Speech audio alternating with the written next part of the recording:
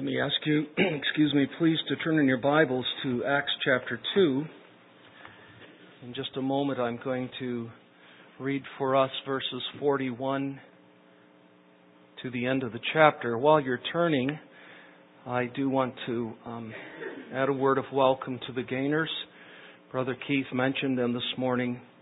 Jared is, in fact, a student at the Midwest Center now, and he is also speaking every Wednesday night at Powellville Baptist Church.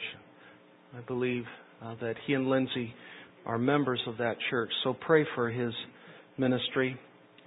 Also pray for Pastor Joe. He was pleading for others this morning, but he has not been well, and I'm sure he's still not completely well. And just ask that the Lord would heal him and strengthen him this week. I want to also welcome Tiffany, would be Chad's fiance. She's visiting again. The time is drawing near for them. It's my privilege to give them premarital counseling. And I think she'll be coming back one more time, God willing, before they marry. And Chad will be going out to California one more time before they marry. And then, on June the 12th, God willing, they will vow to one another. Last week we welcomed Tina Thomas as Jonathan's friend, and during the week I introduced her to a number of people more boldly as Jonathan's girlfriend, and this morning I welcome her as Jonathan's fiance. We're thankful for Tina, her life, and the gift she is to Jonathan. Now, this morning, I'm just going to indicate from the very outset that the burden of my heart as one of your pastors is to clarify for all of us what vision we as your pastors have for Heritage Baptist Church, especially in terms of what it should strive continually to be as a church. That's the burden of my heart, to clarify our vision, which we believe is God's vision for what this church needs to continually strive to be. And there are two assumptions that I bring to this sermon. The first is God's Word alone has the right to define what we must be. And my second assumption is very obvious, and that is that we as a church have not yet arrived at complete conformity to what God wants us to be. And of course, realistically, we will never arrive at perfection in that regard, but we must always strive toward it. Those are the two assumptions that I bring to this study this morning. And what I want to do is take just a moment to speak to you about what a church is. Secondly, what a church does. And thirdly, what a church enjoys. But I think I'm just going to add this word healthy. I want to remind you of what a healthy church is, what a healthy church does, and what a healthy church enjoys. I remember one time when Pastor Richard brought a sermon that included something concerning the essence of something and the function of something. He said, let me put it real simply. I want to talk about what it be and what it do. You remember that, brother? And I want to talk about what it be, what the church be, what the church do, what the church have. So that's putting it very, very simply. What is a biblical church? Well, very simply, it is a group of baptized believers who have been called out of the world into fellowship with the Lord Jesus Christ and one another, which gathers under the loving oversight and humble service of true pastors and true deacons. That's a very simple definition of what a church is, biblically speaking. Group of baptized believers who've been called out of the world into fellowship with the Lord Jesus Christ and into fellowship with one another, which gathers under the loving care and the humble service of true pastors and true deacons. Now, my definition didn't include what the church does. That's what the church is. And the key words in my definition are the words believers, baptized, gathered, pastors, and deacons. A true church is made up of believers, converted sinners who are trusting in the Lord Jesus Christ. But they are to be baptized believers if they become a part of the church. A group of believers does not a church make. These believers, according to our Savior, are to be baptized. After we make disciples, we baptize them in the name of the Father and the Son and the Holy Spirit. But these believers must come together. They're not a church if they're scattered all over the four corners of the earth. They may belong to what we call the invisible church, but I'm speaking of a local church.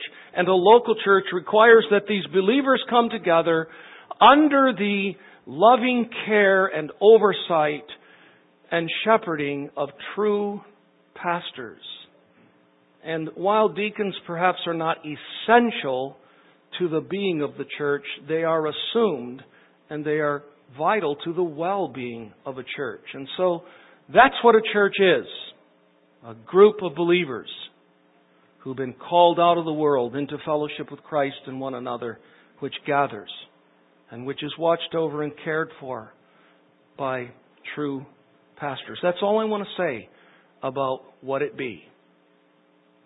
Now, I want to go secondly to what a healthy church does, what it do.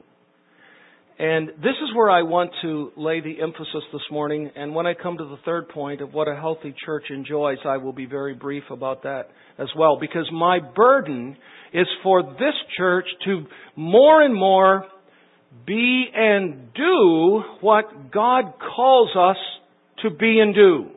And so the emphasis will be on the doing. What does a healthy church do? How is it characterized in its life, in its behavior, in its actions, in its functions? And I think we find tremendous help from Acts chapter 2, where we have the inspired, infallible record of the church which had been so recently born in Jerusalem. Now, I know that this church, like all churches, eventually began to manifest weaknesses and sin, as every church has weaknesses and sin. But being so freshly born of God, it was characterized by those things which should characterize a biblical and healthy church. Now, this passage is not, it's not imperative. It's not the Bible telling us what we must be. I grant to you that it is narrative. It's explaining what this church was like. So blessed of the Holy Spirit. But we must observe it. And as we read what this church did, in our hearts there should be the yearning and the longing to do what they did. And I don't see anything with the exception of one verse that ought not to characterize the life and the doing and the action and the behavior and the function of Heritage Baptist Church. Let's notice it. You notice in verse 41 that after Peter had preached that God-blessed sermon on the day of Pentecost, so blessed that the hearers interrupted the sermon and pleaded for advice as to what they should do, he told them they needed to repent and be baptized, and they did. And verse 41 says that there were added that day about 3,000 souls added to the believers that already existed, at least 120 who had met in the upper room. A biblical church is a church that can be added to and subtracted from. That is not my emphasis. Notice verse 42. And they, this would be the believers who constituted the church that had just been born there in Jerusalem, they devoted themselves to the apostles' teaching and, in the original language, the fellowship, to the breaking of bread, and the prayers, not prayer, prayers. Verse 43 is the exceptional verse. And all came upon every soul, and many wonders and signs were being done through the apostles. There are no capital A apostles doing those things today. But now we come back to what is normative. And what I read to you in verse 42 is normative. There's nothing in verse 42 that should not characterize Heritage Baptist Church. And there is nothing in verses 44 through verses 47 that should not characterize Heritage Baptist Church. Notice, and all who believed were together and had all things in common, and they were selling their possessions and belongings and distributing the proceeds to all as any had need. And day by day, attending the temple, together and breaking bread in their homes, they received their food with glad and generous hearts, praising God and having favor with all the people. And the Lord added to their number, day by day, those who were being saved. Now, in a moment, as I comment on each of these, I hope I can clarify the sense in which perhaps there's a little difference between what they experienced and what we ought to experience. But when we look at these descriptions, there is a principle, there is a virtue, there is a quality that transcends the particular situations of the church in Jerusalem and could very well be applied to any biblical church. I'll explain what I mean. Now, you noticed, and I'm kind of skipping ahead for here just for a moment to verse 46 and pointing out that they continually gathered at a place of worship. During those transitional days, the temple was still the place. They didn't immediately abandon Judaism. They went to the synagogue to worship and to the times of prayer. But when you come to verse 42, it says that they continually devoted themselves to the apostles' teaching. And the same verse says they continually devoted themselves to fellowship, sharing. That wonderful word, koinonia. And they continually devoted themselves to observing the Lord's Supper. That's really what he's talking about when he says the breaking of bread. It's not merely going from house to house. That's spoken of in a few moments. When the definite article the is used, it's clearly a reference to the Lord's Supper. They continually devoted themselves to the Lord's Supper. And they continually devoted themselves to the prayers. There were stated times and places for the people of God to pray. And then we're told in verse 45 that they met one another's needs. This is not what some have called Christian communism, where everybody's supposed to sell everything they have and no one's supposed to own anything. That's not at all what this passage is talking about. It's simply saying that there was a tremendous need during those days. There was a great deal of poverty in Jerusalem. And the saints looked at their own possessions and their abundance and they said, this is from God. It's not really mine anyway. I'm happy to part with it in order to help those who are in need. And so, as the case may have required, some people sold things. They weren't coerced to do it. They did it by the coercion of the Holy Spirit, not by the apostles. And they met one another's needs. There were no needs that were unmet, we're told later in chapter 4. And we're told in verse 44 that they were together. Togetherness characterized this God-blessed church. We're told in verse 46 that they ate together in one another's homes, that they received their food with gladness, and that they were very generous in one another's lives. And then we're told in verse 47 that they were a church characterized by praising God. Praising God. This isn't probably a reference to any particular worship service. This is a reference to their lifestyle. This is the way they lived their Christian lives. They did meet together. They did worship together corporately. But they also cared for one another. And they met with one another in their homes. And they ate together. And they helped each other. And they lived lives that were characterized by praising God. And I submit to you again, dear people, none of those things are inappropriate for any true church of God. In fact, all of those things should characterize Heritage Baptist Church. We should be a people who gathers together at worship. We should be a people who continues in apostolic teaching, a people who fellowships, a people who observes the Lord's Supper, a people who prays corporately, a people who cares for one another's needs, a people who comes together, a people who eats together, a people who praises God. Those are the things they did. That's what the church do. The church is a group, a community of believers, of disciples of Jesus Christ, who have been baptized and who come together under the loving care of true pastors and the humble service of true deacons. But what do? They gather, they learn, they fellowship, they observe the ordinances, they pray, they meet each other's needs, they get together, they eat together. And they live lives that are characterized by praise to God. Now, I just want to elaborate. I want to give you kind of a different way of looking at what a healthy church does. And let me submit this to you, and I hope you'll find this helpful. I believe that God's Word requires the church to do three things.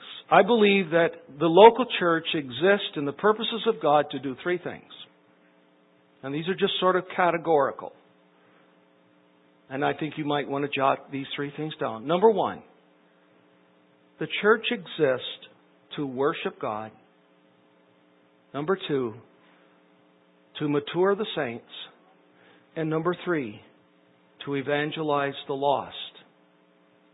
And I'm just going to add this, and plant churches by the people who have been evangelized. Worship God, mature the saints, evangelize the lost. Those are the three dimensions of God's purpose for the church.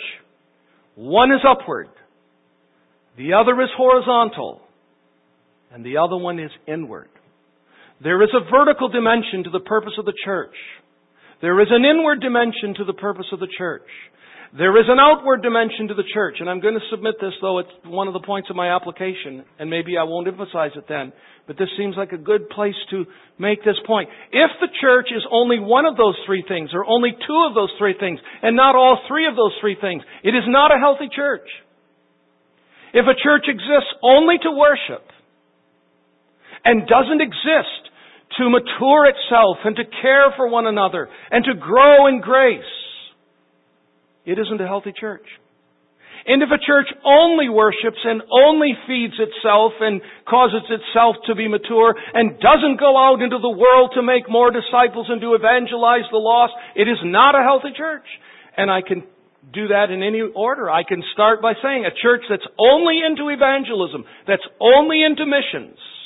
And we certainly aren't. So don't hear sort of a subtle thing about us needing to be more careful about missions, because I'm not at all hinting that we need to give ourselves more and more and more to missions. But I'm saying that if a church thinks that it only exists for missions, then that church does not think biblically.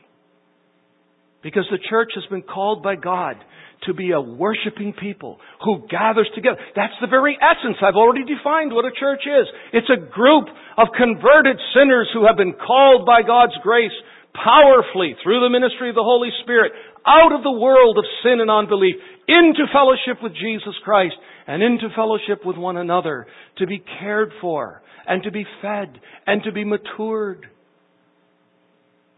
through the ministry of Christ-given shepherds. So my point is, these three dimensions to the purpose of the church are given to us by God. So what does the church do besides the specific things I mentioned that took place in the church in Jerusalem?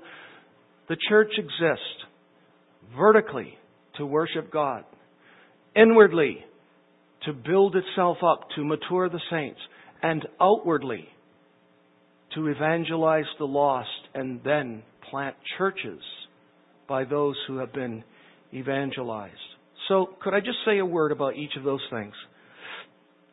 Now, how is it that the church worships God? Well, through the means and by the ways He Himself has directed. All of which find their source in the Word of God. How does the church worship God? By the way He has directed and guided. And of course, that worship has to be Word-based. And so one thing we like to think of is that we preach the Word, which I'm trying to do now. We teach the Word, which we did in the hour preceding. We read the Word, which we heard only a few minutes ago. We sing the Word, as we did in our times of music worship. We pray the Word. Pastor Joe brought holy arguments based upon the Word of God back to God. And once a month we symbolize the Word, particularly the gospel word about the death of our Savior in the ordinances. And so we worship God according to His Word. And thereby, in all of these components of worship, we bring to God in every worship service, if we're truly worshiping, a sacrifice of praise and thanksgiving. And that's what Hebrews 13 speaks about. So that's how we worship God. The church exists for worship. And may I say this to you, that means that when the church gathers on the Lord's Day, though the gospel must permeate all of its aspects of worship, the primary purpose of the Lord's gathering is not evangelism. It shouldn't be neglected. The gospel needs to be brought out. We should, as Spurgeon suggests, have many sightings of Calvary in our sermons, and we should never allow an unconverted person to go out of a gathering like this without some sense of what the gospel is. I pay tribute to all of those realities. But what I am saying is that the purpose of the Lord's Day gathering is not primarily evangelism. And that's what's happened to so many churches. And they mean well. And I don't mean to be harsh in my judgment of them. In many regards, they may have more of a heart for evangelism than we have. But at the end of the day, they tend to produce a rather shallow, anemic, weak kind of Christianity. Because all the people of God hear are gospel sermons. And then they have to find other outlets for feeding. God's people are the called out ones who come together to worship the God who called them out and to be fed and to grow in grace. And we need to remember that. Now, a word about this maturation process. Because I said the second purpose is inward, not just upward, but inward. Yes, we have to care about the life of this body. And by the way, that's one of the reasons why on Wednesday nights we take prayer requests about this body. And we don't pray just about missions, because guess what? We're made up of people who have serious problems. We have people in this church who have surgery. We have people in this church who have bouts with cancer and terrible back problems. And we pray for one another. We care for one another. We listen to one another. And I know that requires a balance. But the body comes together because it has needs. And probably the greatest need, however, is that we mature in our faith, that we mature in all of our graces. And so, we seek as pastors to build up the saints. I'm trying to build you up this morning. I'm trying to build you up with regard to your understanding of what the church is, and what the church does, and what the church enjoys. And I'm really especially trying to build you up, edify you, strengthen you, mature your thinking with regard to what the church does. And so we seek to build the saints. We seek to teach them more and more about God and more about life. And that's a challenge. And you can pray for your pastors because we need a lot of wisdom, because this church is so blessed with godly, knowledgeable teachers and preachers that we have a proneness to continually serve up, I guess you could say, filet mignon. And it's a challenge for newer people who come among us. And we hear again and again. And it's usually just a confession of true humility. Wow, we feel so dumb here at Heritage. Some of you remember when you said that. I feel so dumb. And we as pastors are sensing the need for us perhaps to always have some courses available during our Sunday school hour for the younger Christian, even for the non-Christian. What is the Christian faith all about? What are the basics of Christian doctrine? So pray for us that we will have wisdom to meet the broad needs of this assembly, because we're not all mature saints, but we all need to mature more and more. And so that's one of the main purposes of the church, to mature the saints and to build them up, helping them to grow in grace, helping the saints to make progress in their sanctification, and that just means in their becoming more like Christ, dealing with sin, living more holy lives. We want to help build the church up in establishing Christian marriages and Christian homes, and so we have perhaps a whole series on marriage or a whole series on parenting. That's what we're supposed to do. And I would just ask you to take a brief look with me at Ephesians 4. We're not taking many excursions, so please just notice in Ephesians 4, when Paul refers to the gifts that Christ gives to the church, at the end of his list, he tells us that the ascended Christ, in verse 11, Ephesians 4:11, has given to the church pastors and teachers. And they go together. Every one of these categories begins with a definite article, and this definite article is the pastors and teachers, because those two works are so inseparable in the life of a true pastor. In fact, a true pastor has to be apt to teach. Why did he give pastors and teachers to the church? Look at verse 12. To equip the saints for the work of ministry. To equip the saints. My duty, my fellow pastor's duty in preaching to you is to equip you. To equip you for what? To equip you also for ministry or for service. Notice that. To equip the saints for the work of service. Because we want the building up of the body of Christ. Now there are some who don't think that the Apostle Paul is really talking about equipping the people for ministry. I believe he is talking about that. And most of the commentators that I've studied also believe that. One of the reasons I believe that so strongly takes me to the second dynamic in a maturing church. The first is pastors who teach, to equip you. Why do we equip you? We equip you so that you can minister in one another's lives. So that you can exhort each other all the more as you see the day approaching, just to use one of the biblical responsibilities of the average layperson. So that you can pray for one another, so you can bear one another's burdens.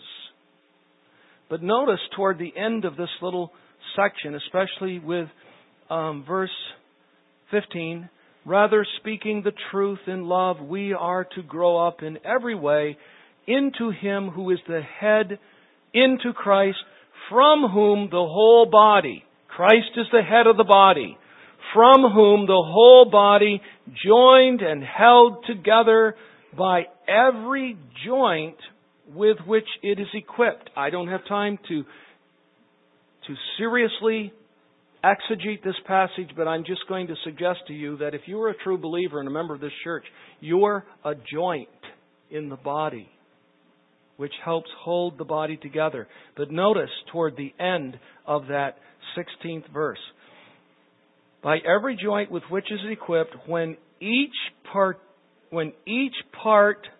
is working properly, makes the body grow so that it builds itself up in love. The head is Christ. The joints are the people. They are also called by Paul each part. When each part is working properly, makes the body grow so that the body builds itself up in love. So I'm just reminding you, dear people, that the purpose of the church isn't just to worship upward. The purpose of the church is inward. We need to mature. We need to grow. And the pastors are giving their lives to teaching and preaching and seeking to equip you. But part of our equipping you is to be able to minister in each other's lives. So that each part, when it works properly, builds up the body. And we go over this in the church membership class. And I want to just probe your conscience by asking you this question. What contribution are you making these days of your life to building up this body? Can you say, these are the things tangibly I'm trying to do to contribute to the sanctification and the corporate maturity of Heritage Baptist Church? These are the things that I've tried to do in the last year. And it may be helping in the nursery. Tremendous ministry. It doesn't always have to be teaching. It's using your gifts for the overall good of the body. So, the second purpose for the church's existence, in addition to its upward purpose of worship, is its inward purpose of maturation. And then, the third thing I want to suggest to you is that the church exists, as I've already said, to evangelize the lost. That's the outward. Upward, inward, outward. To evangelize the lost. And then to plant churches with the people who have been converted. Now in the Acts 2 passage, in that narrative, it's more implicit than it is explicit as far as the evangelism. But did you notice in Acts 2 that church was a growing church and that people were getting saved? Did you notice that? In chapter 2 and verse 47, it says, "And the Lord added to their number," because salvation is a sovereign work of our Savior. The Lord added to their number day by day those who were being saved. It doesn't mean He said, "I'll be your secretary and I'll keep track of it and write them down for you." It means I will be the Savior, the same Savior who saved you, to other people. And as my saving grace is extended, this church in Jerusalem will grow. And it did. People were being saved. Now, I guess you could conclude that all the work of evangelism was done through the apostles and none of the people were sharing their faith. But I think that'd be pretty hard to conclude on the basis of what we read about this church. Because this church was living such lives corporately that they became attractive to their community. That's why verse 47, after it says praising God, it says having favor with all the people. People said, "Wow, look at those Christians. Look what's going on in their lives. They seem to love each other. They care for each other. They meet together. They eat together. They pray together. They study together. They're such happy people. They have generous hearts. They have gladness of hearts. They're praising God. What is it that they have?" Surely that became an attraction. And surely many of these believers talked to their unconverted friends about the Savior that they had come to love. I know it doesn't say that explicitly, but I think it says that implicitly. Now, I just want to say this, and then I'm going to try to go to application. I wish I could take time to show you this really well, but I can't. Because what I would love to do is give you a little theology of how churches plant churches. But let's just start with this church in Jerusalem. Okay, it was born on the day of Pentecost, wasn't it? 3,000 people were saved and baptized. Well, what happened? Well, what happened was chapter 7. Stephen was stoned.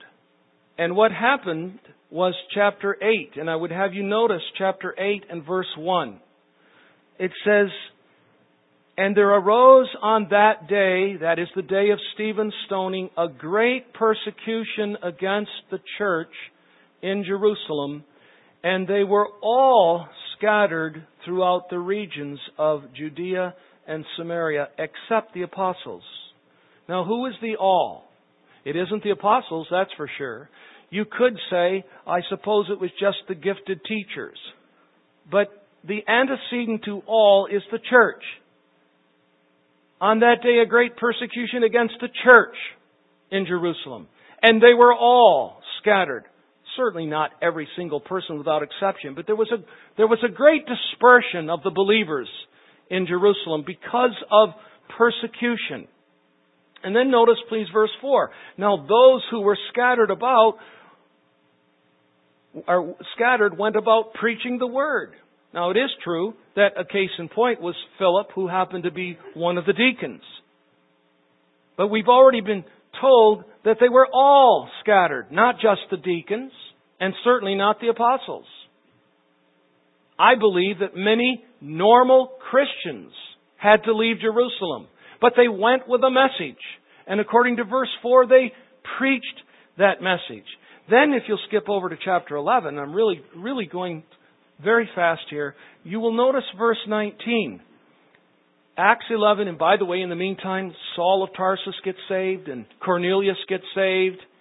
In fact, a church is born in Samaria, but I don't have time to show you that. But in chapter 11, verse 19, it says, "Now those who were scattered because of the persecution that arose over Stephen traveled as far as Phoenicia and Cyprus and Antioch, speaking the word." And then we have a reference to preaching the Lord Jesus at the end of verse 20. Notice verse 22. "The report of this came to the ears of the church in Jerusalem, and they sent Barnabas to Antioch." What happens? People were getting saved. Look at verse 24. "He was a good man, full of the Holy Spirit and of faith, and a great many people were added to the Lord." So what does Barnabas do? Barnabas goes to find Saul of Tarsus. Verse 25. "And when he had found him, he brought him to Antioch, and for a whole year they met with the church." There's a church. A church. Where did that church come from? Through the preaching of the word because of persecution. Where did the people who were persecuted come from? The church in Jerusalem. So in effect, the church in Jerusalem becomes instrumental in the forming of a church in Antioch. And then, I'm almost through with this little theology. Go to chapter 13 and notice verse 1. "Now there were in the church at Antioch prophets and teachers, Barnabas, Simeon, who was called Niger, and so forth and so on." And then the Holy Spirit says to the church in Antioch, "I want you to separate for me Barnabas and Saul," that's verse 2, "for the work which I've called them." And so Barnabas and Saul Paul the Apostle go on a mission trip. And in chapter 14, this is the last place I'm turning you to. In verse 1, it says, "Now at Iconium they entered together into the Jewish synagogue and spoke in such a way that a great number of both Jews and Greeks believed." That's in Iconium.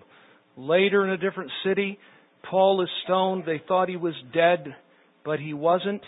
And now notice verse 21 of chapter 14 through verse 23. "When they had preached the gospel to that city," that was Derbe, "and had made many disciples, they returned to Lystra and to Iconium and to Antioch, strengthening the souls of the disciples, encouraging them to continue in the faith, and so forth. And then verse 23, and when they had appointed elders for them in every church, with prayer and fasting, they committed them to the Lord in whom they had believed. Remember my definition? It's not just a group of believers. It's a group of baptized believers. It's not just a group of baptized believers. It's a group of baptized believers who come together. It's not just a group of people who come together. It's a group of people who come together under the loving care of elders. This is a church. The church in Antioch and Iconium was born. And then the church in Iconium was born because of the church in Antioch. So you got Jerusalem, Antioch, Iconium. Churches planting churches. And that's something that we are trying to get a hold of and embrace and envision, so that what's happening in Newburgh isn't the only church that Heritage Baptist Church ever plants. You see, the church exists to worship God. The church exists to mature itself. And the church exists to duplicate itself. To evangelize the lost. And through those evangelized, to plant churches, which will plant churches, which will plant churches. Churches that do what? Worship God, mature the saints, evangelize the lost. All right, that's my theology. I conclude with these applications. By the way, what a healthy church enjoys, and I can't develop that because of time, it enjoys oneness of heart and soul. It enjoys favor. It enjoys esteem. And it enjoys a kind of healthy attraction and distraction. In Acts 5, we're told that people were afraid to join the church, and that other people were attracted to it. And that a healthy church, it should be a church that people are actually somewhat apprehensive about joining. You believe that or not? You should be sort of apprehensive about joining certain churches. Because if joining a church is just, it's like changing banks. It's no big deal. Just take your money out, put it in another bank, establish a new account. Switch churches. Here's a church that's very inviting, very warm, no particular standards, nothing to fear. Let's join it. No, a biblical church is a church where the people in the community say, wow, that's serious. Those people are serious about God. They're serious about the Christian life. They're not legalistic, but they want to be pure and holy in their lives, and they're willing to hold each other accountable, and they have pastors who love them enough to tell them the truth. You can't just live in adultery at that church. You can't fornicate and not be disciplined. That church is serious. Man, I don't think we want to be a part of that. We actually want people to say that. Now you said, Pastor, surely you don't want people to... Yes, we do. We want people to say, if that's what it means to join that church, since I'm determined to continue in sin, I don't want to join that church.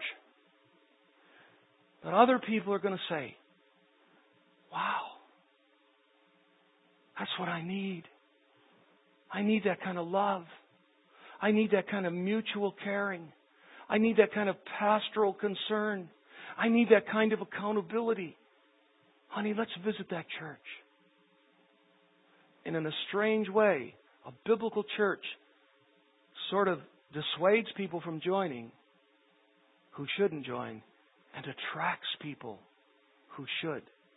That's what a biblical church enjoys. So, what a church is, what a church does, what a church enjoys, that's all I can say about that. Here are my applications. Number one, if the church is a gathering of true believers who have been baptized, then it stands to reason that you cannot be a part of what the church does without becoming a baptized believer. You can't be a part of God's purpose for the church. And this is also true for any person who may be kind of an official baptized member of Heritage Baptist Church, but who has not been truly converted. Is it possible that we have such people on our membership roll? Yes, it is. Jesus had one false disciple in a gathering of only 12.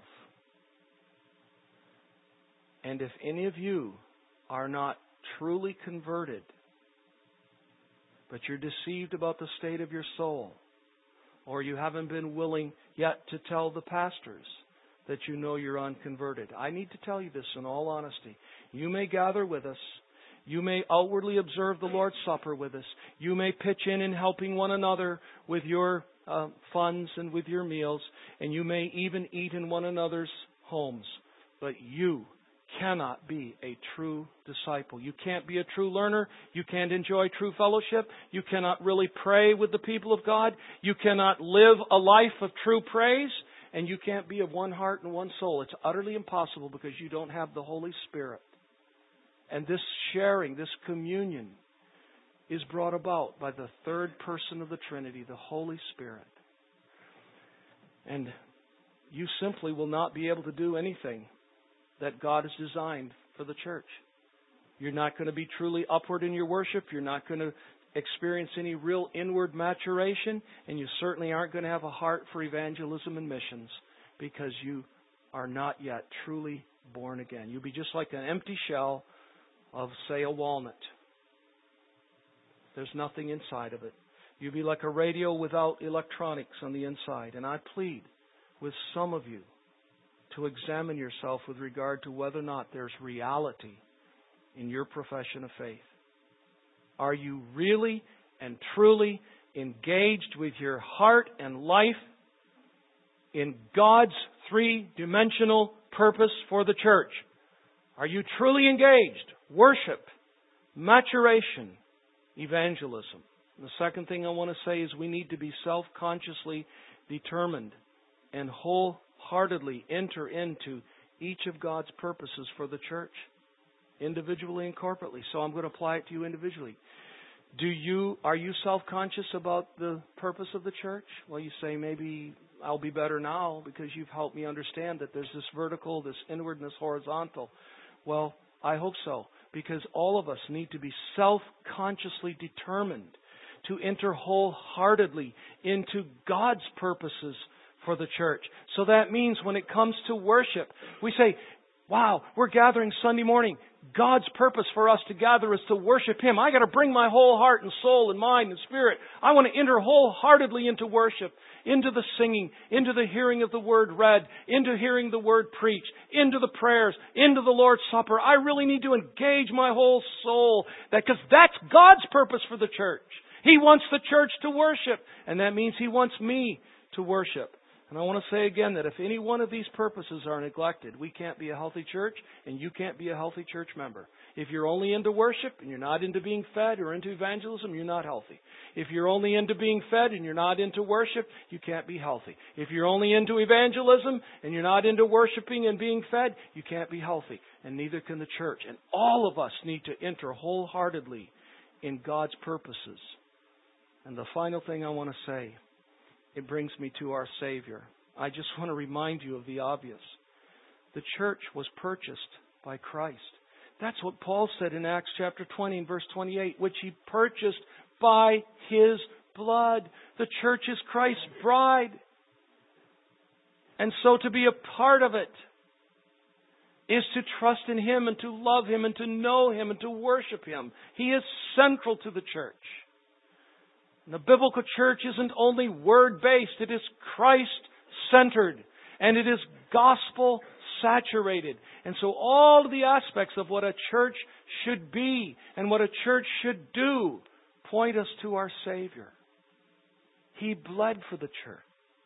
He makes it possible for you to become a member of the church because He died to pay for sins. And He lived a perfect life so that you could be provided with righteousness. How we must love our Savior for the church. The church, we are His bride. He is our groom. And I plead with those of you who are not members, not necessarily members of this church, but of a true Bible church, flee to the Savior and become a part of it, because in so doing, you become His bride. Let us pray. Father in heaven, thank You for Your Word. We've covered so much, Help us to remember the things that are critical. We thank you for the church. We thank you that we are, those of us who know you, a group of former rebels, wicked, vile, hell-deserving sinners who have been called out of the world by your grace into fellowship with Jesus and one another, so that we might worship you, so that we might be matured, so that we might take this same gospel which saved us to the lost. You have made us worshipers, and now we pray that we will be compelled by compassion to make as many other worshipers